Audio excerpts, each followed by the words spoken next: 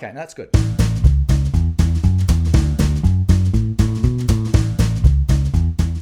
Hi, I'm Simon Mercer. Welcome back to Crave. Good to be with you again. Steve McCabe and I have missed your company for a few months. It's been 3, can you believe it? I know. But this is a podcast and a video cast dedicated to film and TV and music and just about anything that's been entertaining Steve McCabe and I. Well, anything we've been able to get to, basically, really, Correct. to be fair. So just like everybody, we've basically been keeping going on, Netflix for the most part, hasn't it been, really? So we're gonna have a quick chat about a couple of our favourites that we've enjoyed during the pandemic. We are. We're also going to talk about a film that's recently been released. It's a British satirical film called Greed. And basically it's about rich people. Yes. How they get rich and how they stay rich. Absolutely. And then on top of that, we've also got...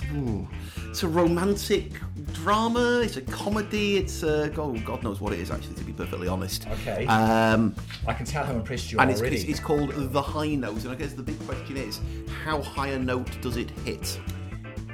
And the answer will be revealed soon. We're going to hear from a real musician. The High Note is a film about music. Absolutely, we've got yes. a real musician to talk to, or Steve has. The famous James Rain from Australian Crawl. Yeah. Looking forward to hearing that. Nice bloke, very nice bloke. That's for our podcast. That's a listeners, by the podcast way. special only. If you're watching this seriously, why not you subscribe to the podcast? It's your own fault. We're going to talk a wee bit about some of our Netflix highlights. But, Simon, do you realise, last time we actually got to see a film together? Mid-March. Oh, man. Yeah, okay, here we are in July. In July. Yes. Now, the last film we saw was also by a British film, British cast, British director, and it was kind of a class satire in some ways. That's right, it was David Copperfield. Yes. Which was brilliant. Yes, it was really well done. I think it's been, because of COVID, it's only just coming to the cinemas as a general release soon, I think. Well, yes, it's still playing, definitely. Yeah. Yeah. Having said that, Mary Poppins is playing at my local pictures as well. So, Right. yeah, the people are glad to be in the pictures, I think, Yeah. to be honest. But David Copperfield was brilliant. Yes. Was Greed. Not for me, no. That's I think very you- controversial, sir. Oh, okay, well, we're going to start our new season of Crave with a disagreement. That's good. So the film is Greed. It's from the director, Michael Winterbottom. It's about a self-made rag trade billionaire in England called Reg Macready. And the story... Actually, you missed his name. Reginald? No, it's Rich. Rich. Of course it was. What else would it be? Rich Macready. Can't believe you missed that one, mate. Oh. Yeah. Okay, thanks, mate. He's Richard. Sir. Richard. Sir Richard, okay. And they actually call him Rich once or twice. Which Okay. Is, I know the gag was a bit on the nose there, was to a be bit. fair. So the film, in a way, centres around his 60th birthday celebrations. Yes. And how he wants to use his 60th birthday party to reignite his career. It's been faltering, and he thinks by getting all the celebs together, putting on a big bash, it'll just jettison him back into the limelight and get his business going again. Yes. So in the film, we've got Steve Coogan playing the 60-year-old Macready. Yeah. A guy called Jamie Blackley plays the younger He Rich. does him very well, too, doesn't he? I think very much so. And there's a cast of characters and real celebrities in it. We should mention that the part of the storytelling of this film is that there's a writer who's there along for the ride to tell the biography of Rich, and played by David Mitchell. Yeah. So, okay, you perhaps we'll start with why you think it did work, Steve, and I'll tell you why I don't think it did. Well, I'll admit that it's not a perfect film. First of all, yes, it's Steve Coogan. Right. But you said it's Steve Coogan as Rich Macready. Yeah. And I'd take exception to it. It's, as always these days, it's Steve Coogan as Alan Partridge as Right. Rich Macready. Okay. I mean, the two have become interchangeable. He is his own character these days.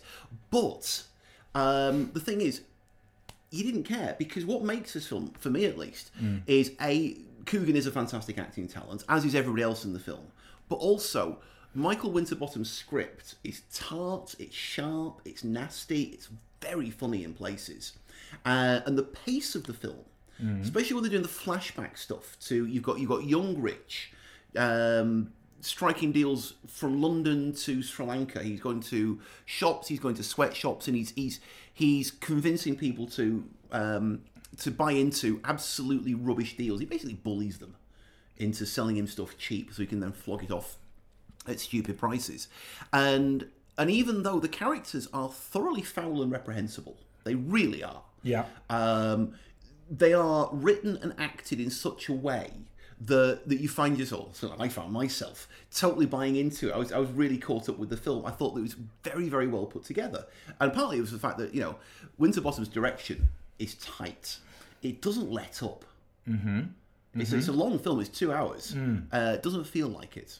Or at least it didn't for me, but I have a sneaking suspicion that you're about to tell me something different. Oh, well, I am going to tell you something different. Go on. But that's good. For me, the film, there was too much going on in it, and it was several films at once. Yes, I'll allow that. For me, it told the story of the exploitation that goes on in the retail clothing industry, which is a story which has been around for a long time, and it's certainly a worthy story to tell about the exploitation of, in this case, the factory workers in Sri Lanka, and that's coupled with the rotting of the financial system in Britain by the people running the trade, tax havens. All that is laid bare, and as you say, in quite a scathing and unsubtle way. There's no doubt about that.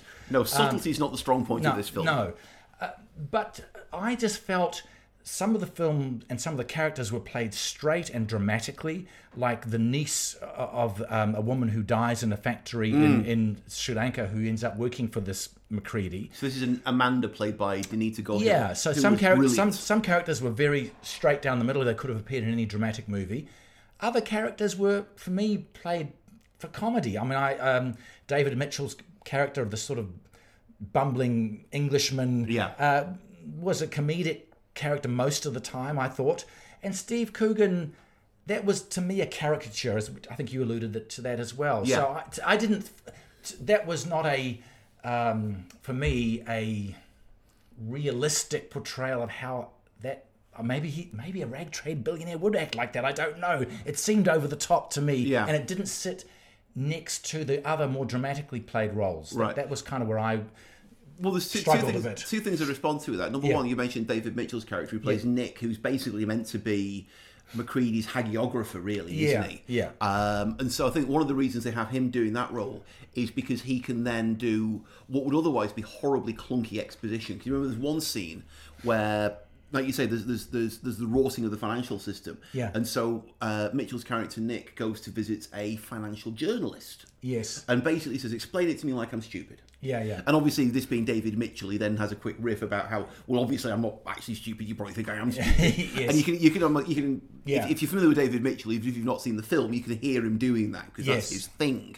But it then gives that journalist an opportunity to explain the whole concept of a leverage buyout, and then the asset stripping that follows it, that this character Macready did, and it's based very closely on a guy named Philip Green. Right. Yes, I saw that. The character is in many ways essentially it's Green renamed, and so one of the things that comes out that I think is when Coogan wasn't just being Alan Partridge being Macready, was when he's in front of the Select Committee. And in Parliament, you've got Miles Jupp as an MP who's trying to grill him, and Macready just swats him around like a cat with a toy. Yeah, and that was a more nuanced version, I think, of him possibly. Yeah. I just think that the larger than life characters made, as someone watch it, just as a piece of cinema. Forget about the importance of the story for a second, but as a piece of cinema. I just felt I wasn't quite where I was being directed. Was it to be laughing at the satirical, larger-than-life aspects, or to be really honing in on the serious, dramatic aspects of it? And so I just found a little bit going between pillar and post on that. In the end, it was a serious film. Yes, it was. If you'd watched the trailer, you wouldn't have thought that's what you were going to go and see. Yeah.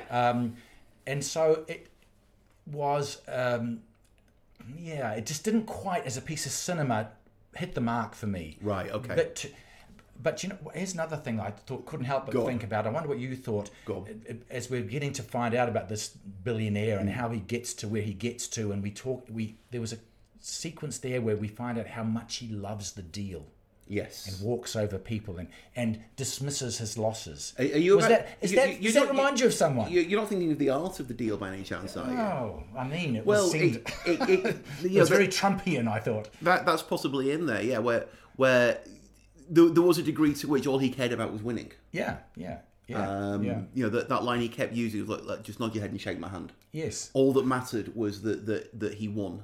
Yeah. That even if he saved £1, he'd save the pound, not somebody else. Yes. And he's a distasteful character. Yeah. He was meant to be. Yes. I personally, and I know this is very polarizing. Our intrepid guest reporter Deb can't stand him. Okay. I personally really like Steve Coogan. Oh, yeah. And a lot. The film very much hinges on his performance, and so if you're willing to buy into him, I think you get a lot more out of it. If you find him simply, as you say, larger than life, then I think it's going to lose you. And it sounds like I didn't quite get there. But the other thing that I thought was interesting, seeing that film, here we are in the throes of an economic upheaval around the world, where one of the industries which has been hit hard has been retail and the service industry, and international trade is in question now. So some of the premise of this film will have been, at the very least, unsettled by more recent events. Yes, quite possibly. Yes. Anyway, but I wouldn't say don't go and see it, because there's a really important political and social aspect to it that is very worthy. But for me, this treatment didn't work. I thought they were shoehorning too much in. For example, as well as everything else you and I have just talked about, there was a whole other story about Syrian refugees. Yes. Who were ended up on a beach in Greece where the party was being held. Yeah. And what did we make of their position? They were on a public beach. Should they have been moved on? At one point, some kids steal some cutlery.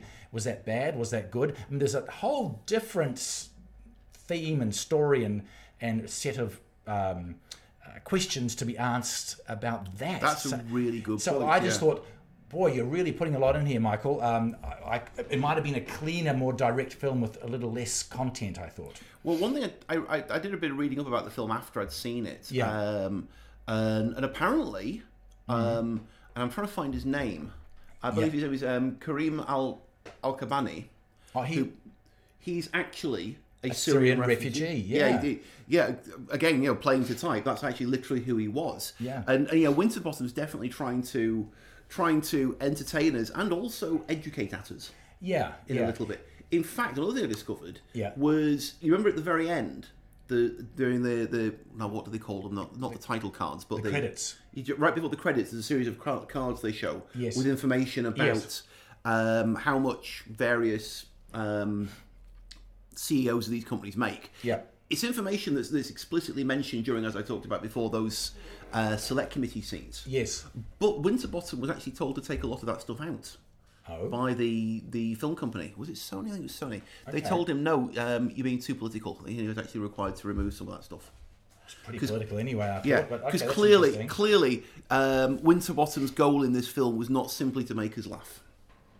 Oh, absolutely not. No. And as I say, I think as the film progressed, the humour receded more and more. Yeah, It was dark. It was dark humour. And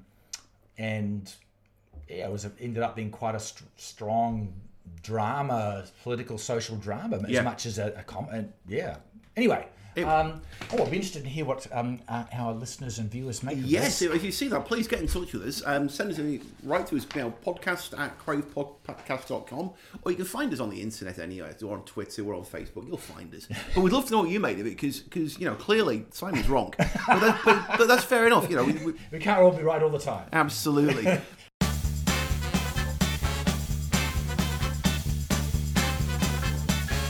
But yes. I think we might be slightly more in agreement on our second film today. Maybe we might. Yes. Yeah, this is the high note. Yes. So this is set in America. It's about the music business, not the rag trade, and it centers on a middle-aged, black female pop singer called Grace Davis, who is managed by a guy called Jack, played by Ice Cube.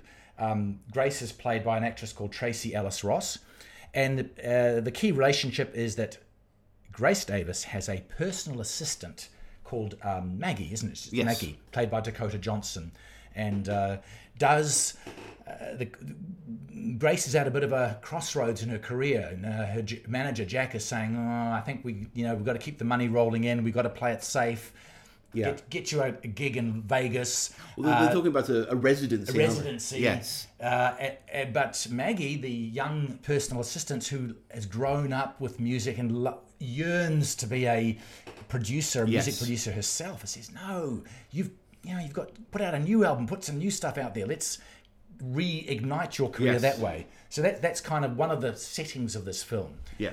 Into the mix, Maggie happens to stumble across an aspiring young singer-songwriter called David Cliff, and she has an interesting relationship with him, and so the story evolves around Maggie balancing her relationships with the established star Grace and the up-and-comer David, and I won't spoil the end, but there's it's a light-ish, most of the time, a light-ish formulaic. Oh God, yes. Arc of a story, and not in a good way. Yeah, okay. You tell me more about that. Not in the good way part. Well, here's the thing. I mean, you used a couple of words in there. Yes. That unfortunately are going to completely get pulled away. First of all, you said interesting. Did I? Yeah, you said the love interest bit with David. Oh, I see. And no, not even remotely. Okay. And secondly, you said he's an aspiring musician. And one of the big problems with that whole story arc was that she meets him. He's independently, fabulously wealthy. Yes. And quite a talented singer and musician, but with no aspiration whatsoever. And she has to coax him into recording. Because he's got... There's nothing about him. He seems to have no hidden depths whatsoever. He's the most pointless character. Okay, keep going. But then so is she, to be honest. I mean, Dakota Johnson is not a gifted and talented actress by any stretch. She simpered her way through the 50 Shades films, which were unmitigated dross. They were absolutely unbearably bad. But we knew that going in. And but this one has aspirations of being a good film. But the problem is, she can't carry a film. She's not a strong acting talent. Okay. I think she's not a strong character in the film. I think that's absolutely true. In fact, her character is, to use your word, a bit simpering, who can't express herself forcefully when she wants to make a point. Yeah, that's true. That is part of her character. Yeah. Whereas Grace, played by Tracy Ellis Ross, is a strong character. She's much better, yes. Yeah, and you could argue we don't see enough of her in the film. That story of a middle-aged artist at this crossroads trying to figure out what to do was an interesting story. It's also struggling with racial and gender sort of barriers as well. In fact, there's an even thing that's in the trailer. She's saying to Maggie, there's only ever been 5 women over 40, only ever 1 black woman over 40 who have had a number 1 hit in the US. Yeah. And so that's where she is. She's a woman who's accustomed to having number 1 hits. Yeah. And she's about to set foot in territory where the number 1s are going to dry up. Yeah. And that would have been a much more interesting film. It's also the film that the trailer promised us. Yeah, right. Well, that's twice in these. We're talking about trailers, which didn't really lead you into what you were going to be delivered. In fact, the trailer basically writes David out of the film entirely, even though he's actually a fairly significant part of it. In fact, in some ways, the one parallel that came to my mind was it hints at A Star Is Born. It did. Because you've got that kind of thing going on, yeah? Yeah, I thought that too. Except that rather than the two of them supporting each other, you've got the same person being the pivot for both of them. Yes. But it didn't know how to work that very well, because half the time it would completely focus on Grace, and then it would completely focus on David, and there was no sense of any continuity in the film at all. Yeah, I think I enjoyed parts of it. I did think it was too long. I really felt like it just didn't get to where it needed to go quick enough. Some aspect you mentioned the relationship between David and Maggie. Yeah. I actually didn't mind that, because it was one of the good things about this film is that you've got black characters and white characters, and the fact that they're different races doesn't seem to me. Why should it warrant any mention? The fact that she may have a relationship with David or whatever, or that she's working for two more powerful black figures. It means nothing. It's You're right. It was completely unmarked, wasn't it? unmarked, which is in this time a good thing to probably put out there. Yeah. So I give it a tick for that. Yeah. Yeah, I think probably Maggie was intentionally a wishy-washy character, but didn't help the storytelling. In that case, she was brilliantly cast. Yeah.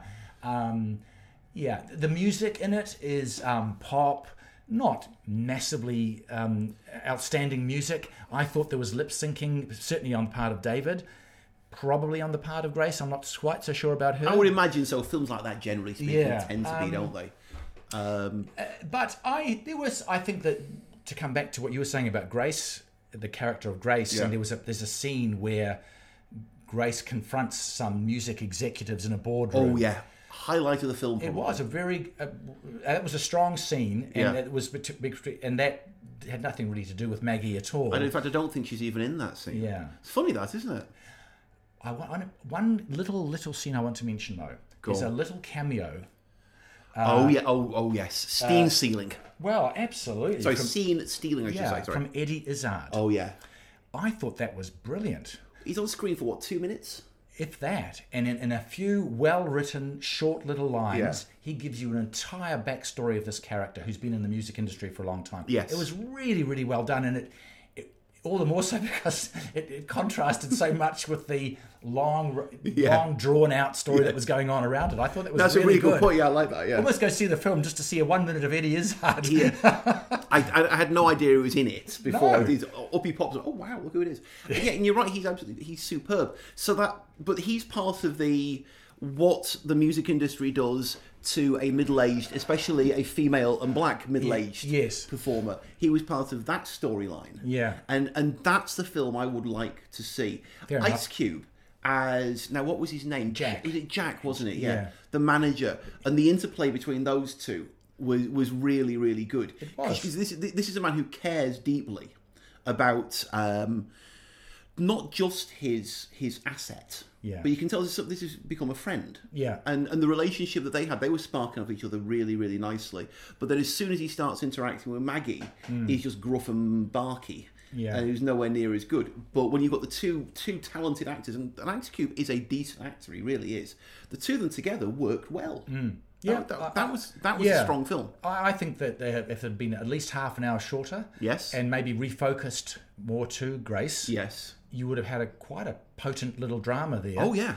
But I think it did get it got caught up in the romantic arc of Maggie's relationship with David, and it took a long time to get there. And you had some sort of stereotypical side characters, the maid and the best friend. And the best friend was so by the numbers. I very much by the numbers. So that was a shame. I think it's. I'm not going to rave about it by any means. No, a few elements there that were nice, but unfortunately, it wasn't even really about music. I mean, to the extent that it was, they would just rattle off facts about musicians, and it felt more like stamp collecting than actual love of music. How many different versions of Sam Cooke's song can you recite? When they did that, that made me think of another film. Go on then. It made me think of High Fidelity. Oh, based on the book by Nick Hornby, which is all about people swapping information about records and things, and it just veered off into that for a second or two. I thought, this could be interesting, but didn't stay there very long. But no, it didn't, because again, it didn't really. It didn't feel so much like an actual work of passion, people who care about music, so much as it felt like somebody who basically downloaded a bunch of facts off Wikipedia was now just checking off a list. It's a shame, really. It's a shame. Yeah. Anyway, there we go. Don't go. Middling. Just take our word for that. You'll be glad you didn't. Seriously.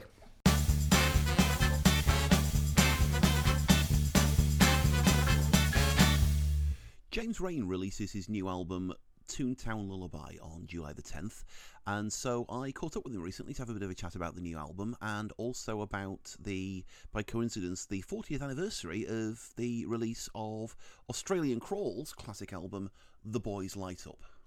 James Rain, thank you very much for speaking to us today. How are you, mate? I'm very well, thanks. How are you? No, not too bad, thanks. And where are you? I'm in a place called the Mornington Peninsula, which is about an hour and a bit south of Melbourne. Okay, and I mean the reason I ask is because obviously you're very much an Australian artist, but this last album that you're getting ready to release is it's a very American sounding album, so you could easily be in either place right now. Well, thank you. Yes, I think it is. There's lots of guitars on there, and a lot of the songs are kind of, some of them are sort of referring to America or based in America. So yeah, I mean the very first track on it's a little old town south of Bakersfield. Yeah, it's funny because I think it's a different order. Little Old Town South of Bakersfield. I think the first one on the actual album is Toontown. But yeah, A Little Old Town South of Bakersfield is kind of about when I lived in Los Angeles in the late 80s, on and off for about 6 or 7 years. Oh, right. So it's kind of about, me, let's say, not recognizing opportunities when they were put in front of me with the benefit of hindsight. Right, fair enough, yeah. Because I listen to it and I'm hearing, it starts off, there's almost a sort of punky slightly edge to it, but then the country kicks in a little bit. So I mean, how does that fit into the album overall? Tell us a bit more about the album. Well, the album, I suppose, overall, sonically, is kind of smooth, a kind of cruisy sort of record. I've got a couple of songs on there that I wrote on piano, which because I can't play piano very well, they tend to end up being very ballady kind of things because I can just plonk out a few chords. But yeah, I suppose it's American sound in the sense that I play guitar, and I made it with a guy called Dorian West who plays his guitar amongst other instruments.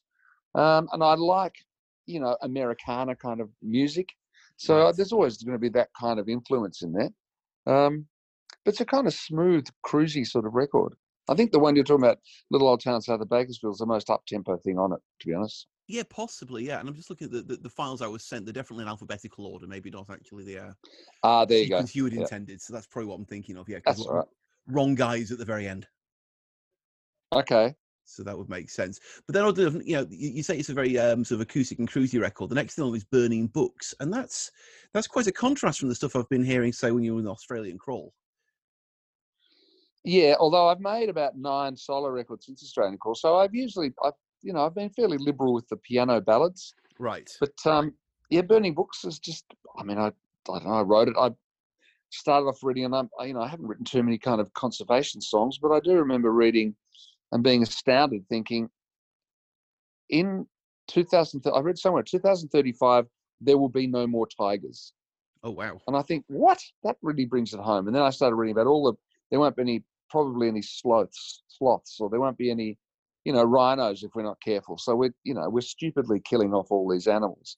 So that's where that's where the idea of that song started. And then the chorus kind of comes into and yet here we are in this funny little country, Australia, making more fuss about someone like Hugh Jackman striding, lean, ripped and rippling from the surf. Yeah. So, nothing against him personally, but just as someone like that. So I just thought, they're kind of playing on the fact of our two different kind of, focuses. That seems reasonable. So I assume you won't be actually singing about Hugh Jackman coming rippling from the surf anytime soon then, no? No, sorry, say that again. As I said, so you'll actually be singing about Hugh Jackman coming rippling out of the surf anytime soon. That's not a spoiler for your next album. Yeah, exactly. I won't be doing that because I was sort of referring it all back to myself. They're not standing outside my house with their flash bulbs, the paparazzi. They're not taking pictures of me striding, lean, ripped and rippling from the surf. They're too busy killing the rhinos. Nah, fair enough. Sounds reasonable. So since I've mentioned Australian Crawl, and the fact is, as you said, you have released numerous solo albums since then. But I noticed that this new album, Toontown Lullaby, it's strategically timed to coincide with the 40th anniversary of The Boys Light Up. Was that coincidence? Yeah, was that planned? No, it's coincidence. I've only thought about it since someone else mentioned it to me. I think, I didn't even think of that.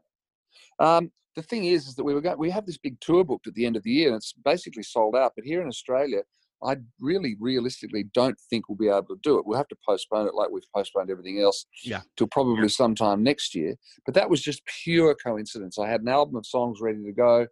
I thought, well, I'll record them. And then it was just a pure coincidence. But at the end of the year, we were going out and just celebrating the fact it was 40 years since that first record came out. Do you find people referring back to those days an awful lot, or is it just me? Yeah, when I do PR interviews, yeah, people. I'm used to it. I don't mind, but of course it's my past, and it's what a lot of people know about me. So I don't mind, and I guess it gives some point of reference. But yes, people do refer to it a lot. Yeah. And you still get And I people can't remember. expecting you to play that music. Well, I do live. I mean, I play some of the songs. Look, when we play live, I play most of the song. Everyone's going to know the songs when I play. It's all the stuff that people know. And I like some of the songs, Boys Light Up and Reckless and Errol and things like that. I like playing. They're not bad songs. There's a song called I Know It You Again that I like. And there are also lots of my older solo stuff that I like playing. And they were hits as well, that people know those. No, of course. And I mean, I was listening to the Boys Light Up this afternoon before we had the call. And it occurs to me, musically, I think it's held up very well. Lyrically, possibly a touch suspect in places. The Boys Light Up? Yeah. I always thought it's sort of held up because it kind of comes around. It's a universal thing. Well, I'm thinking of songs like Chinese Eyes, for example. Oh, the whole album, Chinese Eyes is terrible. That's a terrible song. There's some terrible songs on there. I thought you meant the actual song, Boys Light Up. No, I never played Chinese. I don't think we played Chinese Eyes back then. That's awful. I have to say that's pure album filler. That's the most refreshingly honest comment I've ever had from an interviewee. Thank you for that. Well, I had it. See, my girlfriend at the time was Chinese, right? So I wrote about her, but it's a terrible song. It's awful. Oh, fair enough. Awful rubbish. So I thought I was going to provoke some sort of controversy there, but that's very, very honest of you. Nah. No, I was writing about someone who was my girlfriend at the time, and so she had Chinese eyes. So I just call it Chinese Eyes. Fair enough. I can't really argue with that. So you were saying you had a tour planned to promote Toontown Lullaby. So obviously that's completely gone. No, a tour planned to do the 40-year anniversary of Boys Light Up. Oh, I beg your pardon. So to promote the album, yeah. So, but I guess either way, regardless of what your plans were, everything's been kind of shelved, put on hold. Yeah, it has. Yeah. So how are you feeling your time at the moment? Well, I use most days. I try and get out. I mean, we're allowed. Look, it's loosened a bit here. I mean, although we're in Victoria, and Victoria's just had these last few days. You had a spike in the cases. I think because they're swabbing there are, I think, 5 or 6 suburbs where they're calling hotspots, and I think they're actually trying to, I think, swab every single person in those suburbs. So suddenly, with all this extra swabbing, they're finding more cases, which is going to happen, I guess. The rest of the country seems to be on sort of 0 cases or 2, but okay. Look, they're working hard to get on top of it. I'm filling my time. I go running or swimming every day. I go and do some sort of exercise. I do stuff out in the garden. I've been writing bits and pieces. I read a lot. I'm exhausting Netflix and all those sort of streaming services. I think like everybody, I'm cooking more at home. I'm sick of my own cooking, but you tend to cook more at home. That sounds reasonable. I mean, are you getting much writing done for maybe a next album, or is it too soon to talk about? Well, I'm always tinkering with some song or other, but I've been writing other stuff as well, not songs. So I'm always tinkering with something. Whether or not I'll make another album up in another 4 or 5 years, I don't know. No, that sounds reasonable. And I mean, how soon do you think you might be able to get back on the road? I mean, I realise that everything's up in the air at the moment, but yeah. Well, there was something we were hoping to do in September. Mm-hmm. But I don't know. We were going to do a month of Sundays there's a place, a venue in Melbourne called the Station Hotel, which is a kind of iconic inner city venue. Yeah. And we were going to do it holds, I don't know, 800-900 people, but we were thinking, well, if they let 200 or 300 people in a building, we were going to try and do every Sunday in September to maybe 200 or 300 people. Oh, what a great idea. So that was a plan. Now, whether that's going to be postponed because of these new cases, I don't know. There are also 3 shows we're supposed to do in October to make up for several that were cancelled in the tour we're doing at the beginning of the year. Right. It was called the Red Hot Summer Tour. We were in the middle of that, and that had to be stopped. So the promoter has booked these 3 shows, so we're hopefully going to do those if, in fact, we're allowed to have outdoor gatherings of people. Yeah, I mean, I do understand everything is completely up in the air at the moment. Do you envisage getting over here to New Zealand at any time? Yeah, well, obviously we love New Zealand, and my friend Mark Seymour and I have been there several times together. I've been there a lot of times myself. Look, as soon as we can, as soon as doors open, we'll be there. and we love New Zealand, and we know New Zealand, and we know there's a great audience in New Zealand, and we're always made to feel extremely welcome. And so, you know, as soon as we can get back there, we get back there. Oh, sounds great. Sounds great. So let's go back to talk about the new album a little bit more. Yeah. Because it's something you're clearly very, very proud of. You know, listening to it, I hear so much going on. It's a very rich production. And then obviously I've been sent, you know, PR notes to go with it. And it says that you and your producer, Dorian West, it says, played nearly everything. So, yeah, between us, we played everything except the drums. Oh, wow. So we got John Watson, who plays drums with me, has for many, many years. We got John to come in and play drums. Brilliant. But between Dorian and I, we managed to play everything. So what's a live show going to look like then? Who do you have lined in for your backing band? Well, I've been working with the same band, and I consider my band, I'm just the singer in my band, even though we sing on my songs. So we have a bass, drums, three guitars, because I play rhythm guitar, so three guitars. Right. And when we do new songs from the album, we'll probably add a keyboard player. So it's three guitars, bass, drums, you know, piano, keyboards. And everybody sings, so the singing's really good. We get lots of, you know, 3-4 part harmonies. Yeah, there's some fairly impressive backing vocals going on in that album, yeah. Yeah, well, that's me and Dorian. I mean, we're sitting down and working it out, and then, you know, it's, you know, laboriously just doing track by track. Yeah, I understand Dorian's daughter's on this album as well, yeah? Yes. So she sings on as well. She's got a lovely voice, and she's quite young. She was studying. You know, she wants to be a singer, and she's got really lovely tone. So we got her to sing on some songs as well. Excellent. So it's clearly an album you're quite proud of. Yeah, I think so. I think the last song on the record's called "Wrong Guy, Wrong Room, Wrong Night." I don't think we got that quite right. That's just me. Okay. But I think the rest of it's all right. You know, it stands up. Yeah, I think it's good. So you say you don't think you got it right. I mean, like I said, this is alarmingly refreshing from an interviewee to actually be as frankly critical of their own work as you're being. It's actually quite fascinating to hear. What do you think it's I should say lacking? What do you think misfired? Well, I think in the song, I know what I was trying to do, but I don't think I got it. And I think there's a middle eight in it that does this kind of key leap. And sometimes if you get them right, they can be really effective.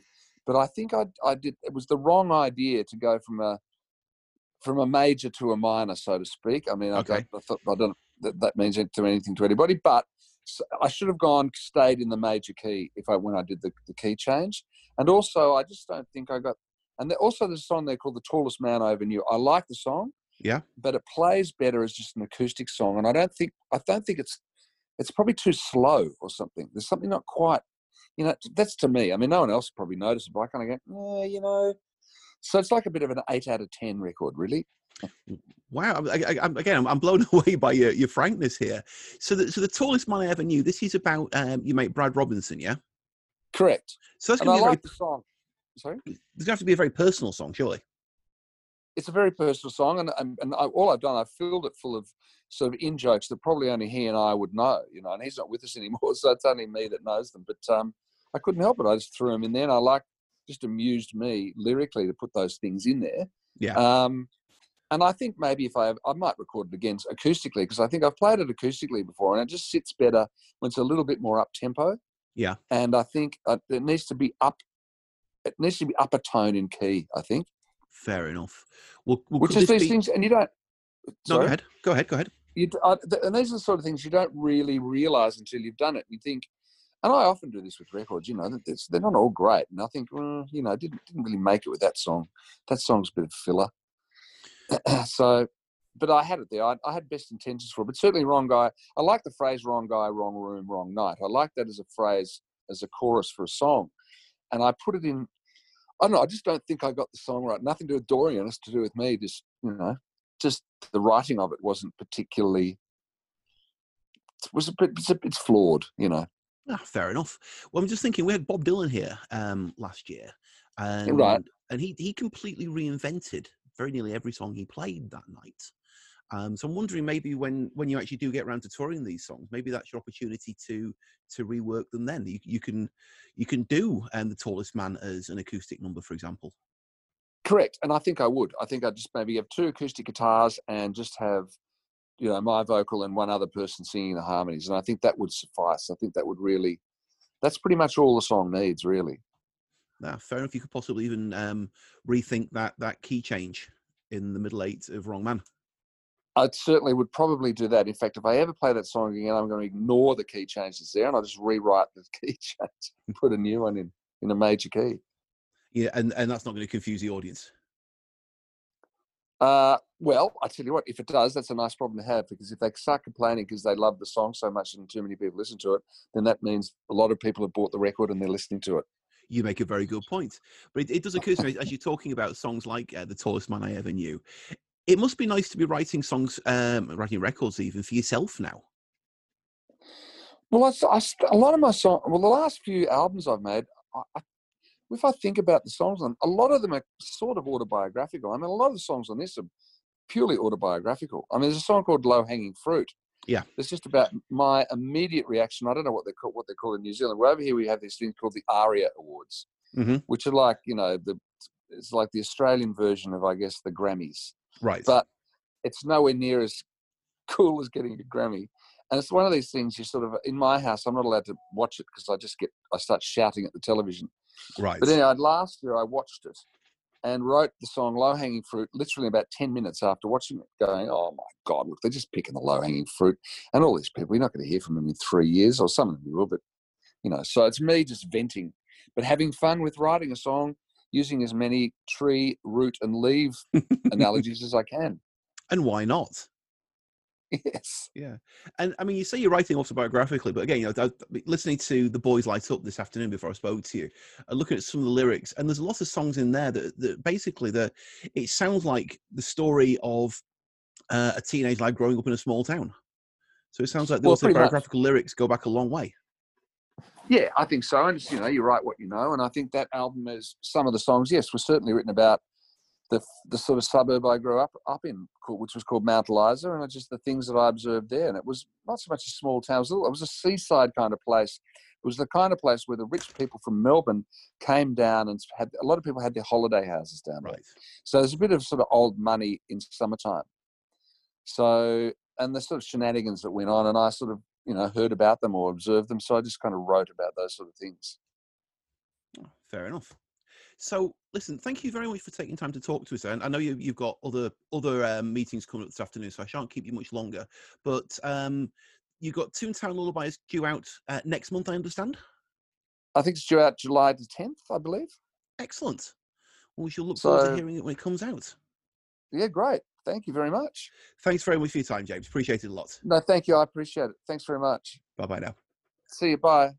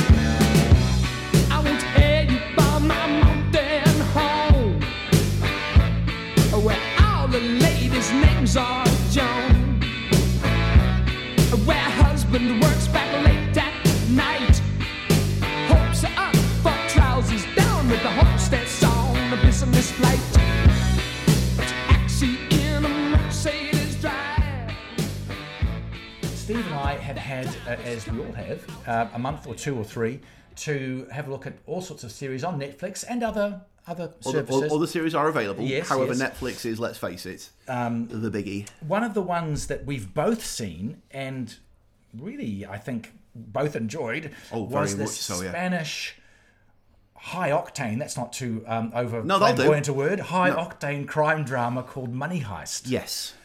Wow, 3 series. I have to say I got through all 3 of them. I think it was 3 or 4. 4. There were 4. Well, it was a film. It was a series. It was a game of 2 halves. Yes, it was. There's 2. Yeah, one story is 2 series, and the other story is 2 series. And it was an absolute rollicking, adrenaline-fueled ride of a story. So, I'll even mention a little backstory to how I came to watch it. My brother in England told me about it, Right. And he said you have to see it, it's the best thing ever, Right. And so started watching it, and I made the mistake of watching it dubbed. Right. And got about 20 minutes in and thought, why am I wasting my time with this? And then a few other people told me about it as well. And again, my brother said, you really do need to watch this. It's the best thing on TV. I thought, fine, okay, we'll give it a go. So we tried watching it again. This time we watched it subtitled. Yes. And at the end of the first episode, which I think was about 7 minutes long, or at least that's how it felt, we're going, wow, Yes. that's spectacular. I think, Neil, we're very sorry, mate. You were quite right. We should have listened to you. I'll listen to my brother in future. Yes. And so you've got it's a ridiculous, ludicrous premise. You've got a bunch of criminals who are assembled by a guy who calls himself the Professor. Yes. And they all take on pseudonyms of cities of importance to Yes. them, and they're going to break into the Royal Mint in Barcelona. Got to get this pronunciations right. And they're going to steal billions upon billions of euro. And it's a barky mad premise. Yes. But the characters are developed. I mean, to the extent that it starts at the start of each episode. It'll tell you, Tuesday. Yeah. 76 hours since the Yes, heist began. yes, yes. If you think, we're 12 episodes in, how can it only be 76 hours? Yes. But they are spending so much time developing They are. the relationships between Very much. the characters, the heisters, the Yes, robbers. that's a good word. You've got a few of the hostages. Yes. You've got the police on the outside. The police on the outside, and then the interplay between the police and the Professor. Yeah. And the whole thing is just, it is so utterly absorbing and hypnotic It is. that you can't stop watching No, it. and on top of all that, you've got the Latin passion of the characters. The passion's the right word. It's white hot, Isn't it? a lot of the time, and so they're reacting with just heartfelt emotion to what's going on around them, loyalty and betrayal, love and hate, treason, and all sorts of things are going on, and the story starts out as an out-and-out crime story, but very much it becomes a political conspiracy story. Yes. It's a commentary on the social haves and have-nots in modern society. So they become part of a broad picture that the whole of the country buys into about, Yes. are they bad guys or are they actually good guys? And that carries on into the second series. Yes. The second story arc, which is series 3 and 4. I'm getting a bit involved there, excuse me. So that's part of it as well. It's also a really interesting, I thought, glimpse. Glimpse isn't the right word. It's more than a glimpse. It's a long, hard stare. At the social mores of Spanish society. Possibly, yes. Man and women. Sex is talked about so much more openly Yep. than perhaps we do in this part of the world. The gender battle is very much part of it. Yes. Not all, that troubled me occasionally because they were very happy to show one of the characters is the Oslo, which is the one who's the beautiful Paris. I'm getting confused with. Hang on, which one? Well, the two female Yes. robbers. There was Tokyo. Tokyo. And Nairobi. Yes. Tokyo was the one who does the voiceover, Tokyo. I'm talking about Tokyo, who is Yeah. an This is- attractive model woman. played by Ursula Corberó. Yes, I mentioned that because there was a lot of scenes of her bum and her half-naked body. There was a lot of sexualization in the imagery around her particularly, but other women as well. At the same time as it was trying to be a socially uplifting moral story. I thought that was a little bit of a double standard. Interesting there. point, yes. But however, it's just really charges along at a rate of not. Watching it, you can feel your adrenaline levels rise. It's hard not to just watch several of them in a row. Yes, we watched it back to back, like every night. We watched one or two more, but it shifts gears quite abruptly, doesn't Yeah. it? The end of the first series, I got the feeling that they should have ended. It was in the first story, Right. The first two series, there was a very clean end there. It was. and you thought that was just perfect. It was as perfect a completely self-contained TV experience as you could really wish for. And then suddenly, although there is one character development which you and I can talk about later on, Okay. because it's a huge spoiler otherwise, Okay. which I'm still not 100% convinced about. But other than that, it was superbly well done. Yeah. And you're constantly going, oh, how the hell are they going to... No, I just... No. Yeah. Oh, wow. Yeah. But then the second story, Yes. where they literally put the band back together again, Yes. it felt like they shifted gears. And Yeah. so rather than having the incredibly detailed, complex relationships, it felt like they were just going from one set-piece explosion thing to another. And there were too many episodes where 1 million bullets flew and no one got hurt. Right, yeah, There was yeah. a bit too much action nonsense. Yeah, yep. But it's, for all of its flaws, it was still... that was not enough to undo the good work that the first two stories did. That's right. The characters, and you're right. I think you're right to point to the writing. Yeah. This story is quite complicated in the way it's told, but you're with it. Yes. They keep you in it, Yes. and you can't help but get to like these criminals. I mean, are they criminals? But they are. But you can't help but get attached to them. So it's really, really well done in that regard. But with regard to the writing, there was one thing that absolutely delighted me. We were watching it in subtitles, so we got to hear the Spanish, and I got to recognise both of my Spanish words in it. I mean, I know the tiny. I'm not trying to say I speak Spanish. I know the tiniest smidge from living in Florida all those years. Right. So you listen, you hear things you recognise. But I did notice, reading the subtitles, Yes. there was one moment where someone references a line from Terminator 2. Ah. And so in English, the captions in English said, like they said in the film, hasta la vista, baby. Right. Now, what on earth do you do when they are using Spanish as a foreign language in English Yes. to translate something that was in Spanish? And so we actually wound it back and listened. And in Spanish, it was like, ¿Cómo se dice sayonara, baby? And I just thought that's really, really interesting. So it works on so many different levels. Yeah. It's an amazing piece of TV. It is. You'd be hard pressed to find someone who wouldn't be entertained by that. Yeah. Really. We were stunned by Yeah, it it. was great. It was okay. really- Money Heist. If you haven't seen it, see it. What are you doing with your life? Seriously. It's an amazing show. It really, Okay. really Now, was. Steve, there's a one that I haven't seen at all, but I think you were quite taken by it. An Israeli drama. Ah, yes. What's all that about? Shtisel. Now, Shtisel. Shtisel. Now, are you aware of a Netflix show called Unorthodox? I've heard of it. That's Yeah. a Jewish drama, isn't it? Yeah, this one was the gateway drug. Okay. It was one that a lot of people would talk about. It's a 4-part drama set in New York, and it's about a young woman, Esty, played by an actress named Shira Haas, who is married into another family within a very, very strictly ultra-Orthodox community in, I think, Brooklyn, in New York. And she rebels, and she flees New York. Right. And she actually flees as far as Berlin, I think it is.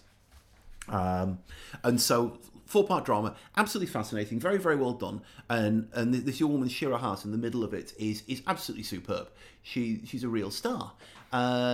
So I then found out, somebody saw mention of the fact that she had actually been in almost a soap opera, but that's not fair. That doesn't do it justice. A show set in Jerusalem. In an ultra-Orthodox community in Jerusalem called Shtisel, which is the name of the family that she comes from. And so there's the patriarch Shulem Shtisel, who's this curmudgeonly old bloke who wants to be a good father but doesn't know how to. But the show kind of largely revolves around him and his son Akiva, played with the most astonishing subtlety and beauty by a guy named Mikhail Aloni. The way his face responds to what's happening around him is the most gloriously nuanced acting I've ever seen. Wow. You can just watch him, just like somebody says something to him, it's very slightly. Yeah. His face shifts just enough for you to know exactly what's going on. So around him, you've got he is the unluckiest man in love possible, even within the matchmaking tradition of the ultra-Orthodox Jewish community in which he lives. You've got I'm trying to think who else is in it. You've got his sister whose husband may or may not be a complete wastrel, and their daughter played by Shira Haas, who plays Rukami in this series, but quite a bit younger, and she's absolutely disgusted with her father because she can't decide whether he's a decent bloke or not. And the whole thing is done with it's slow. It's not got the same high energy of, say, a Money Heist by any stretch. Instead, what it is it takes the time to explore the characters. Things happen slowly, but you get to know the people involved. The acting is across the board beautiful. You will come to love and hate these various characters in different degrees as the show progresses, and it is lovely. And so far, they've made 2 series. Right. They're about 12 episodes each, and they were about to start work on a third. When you may be aware there's a little bit of a pandemic on at the moment, Yes. so you might as well escape your attention. But apparently, because Israel's doing quite well, apparently they're starting to work on the 3rd series now. And I can't wait. I've got 1 more episode left to go on series 2, and we're going to find out whether or not Kiva is going to be lucky or not in love, and the chances are he's not. But I need to find out because I'm worried about him. I really am. It's lovely. Okay. It's not sharp. It's not snappy. It's not anything. It's just nice. Okay. And I can't speak highly enough of it. Fantastic. Yeah. Wow. Ooh. Well, Beat that. I don't think I can, but I do want to talk about yet another crime series. I think I seem to be watching crime dramas all the time. You get any ideas? This is an American series called The Sinner. Oh yeah. It's had 3 series so far. Oh wow. Okay. It's based in a fictional little town in upstate New York, in which one detective, Harry Ambrose, is the central character. He's played by the actor Bill Pullman. Oh right. Who's been in movies. I don't think he's been set the world on fire in movies, but this happens to be a role which fits him really, really well. Now, he was actually he was briefly in The High Note. Yes, and he was indeed a high note in it. He was. I quite like him, to be honest, yeah. Yes. This is a bit of a different take on, it is gritty, it is dark, it is psychological, it is pretty slow moving. But where this story holds, the concept or the premise of it maybe differs a little bit is, we know what the crime is and we know who's committed the crime almost straight away. Oh, okay. And this is about the detective, Harry, getting to know the person who's done it, trying to find out why, and maybe finding out that they may have physically committed the act of a murder, but they may have not been wholly responsible for it. Oh, now I'm guessing from your wording and from your delivery that you are definitely very, very delicately avoiding giving spoilers there. Yes. It sounds like something very deftly constructed. Yes. So, I mean, the risk of giving away who does it straight away is you think, well, what's the drama here? Yeah. So it's coming at it from the point of view of Harry, who is himself a troubled man. Right, yeah.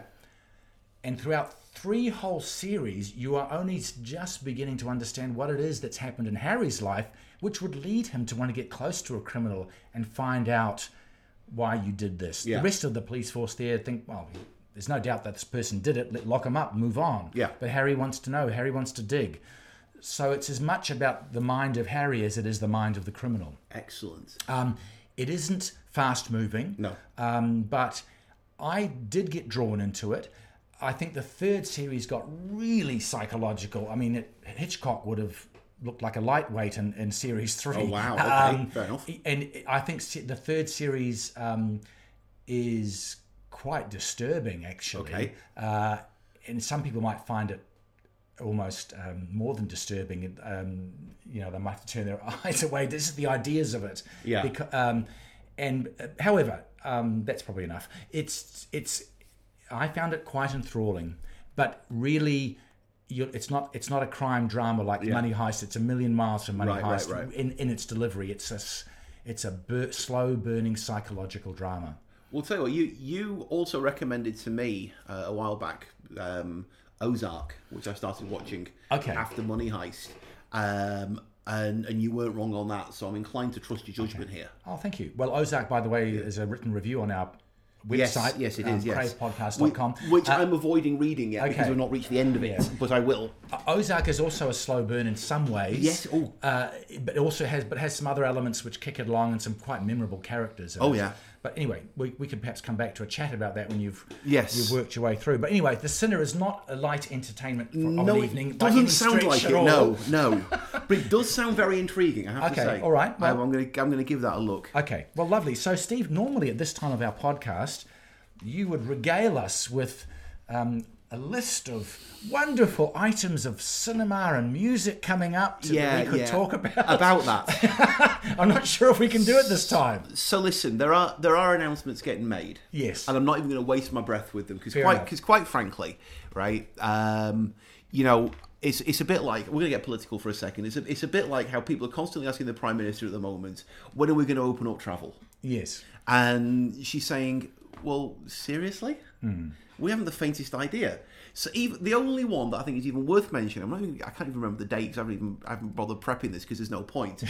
But Simple Minds, right, have actually scheduled dates for December 2021. Right. 18 months from now. Okay. And that's the only realistic announcement. Okay. Actually, that's not entirely true.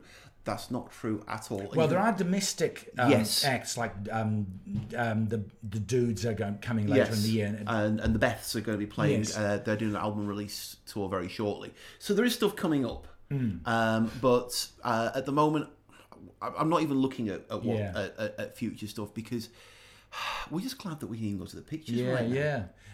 Just as an unabashed plug for our own website, of course.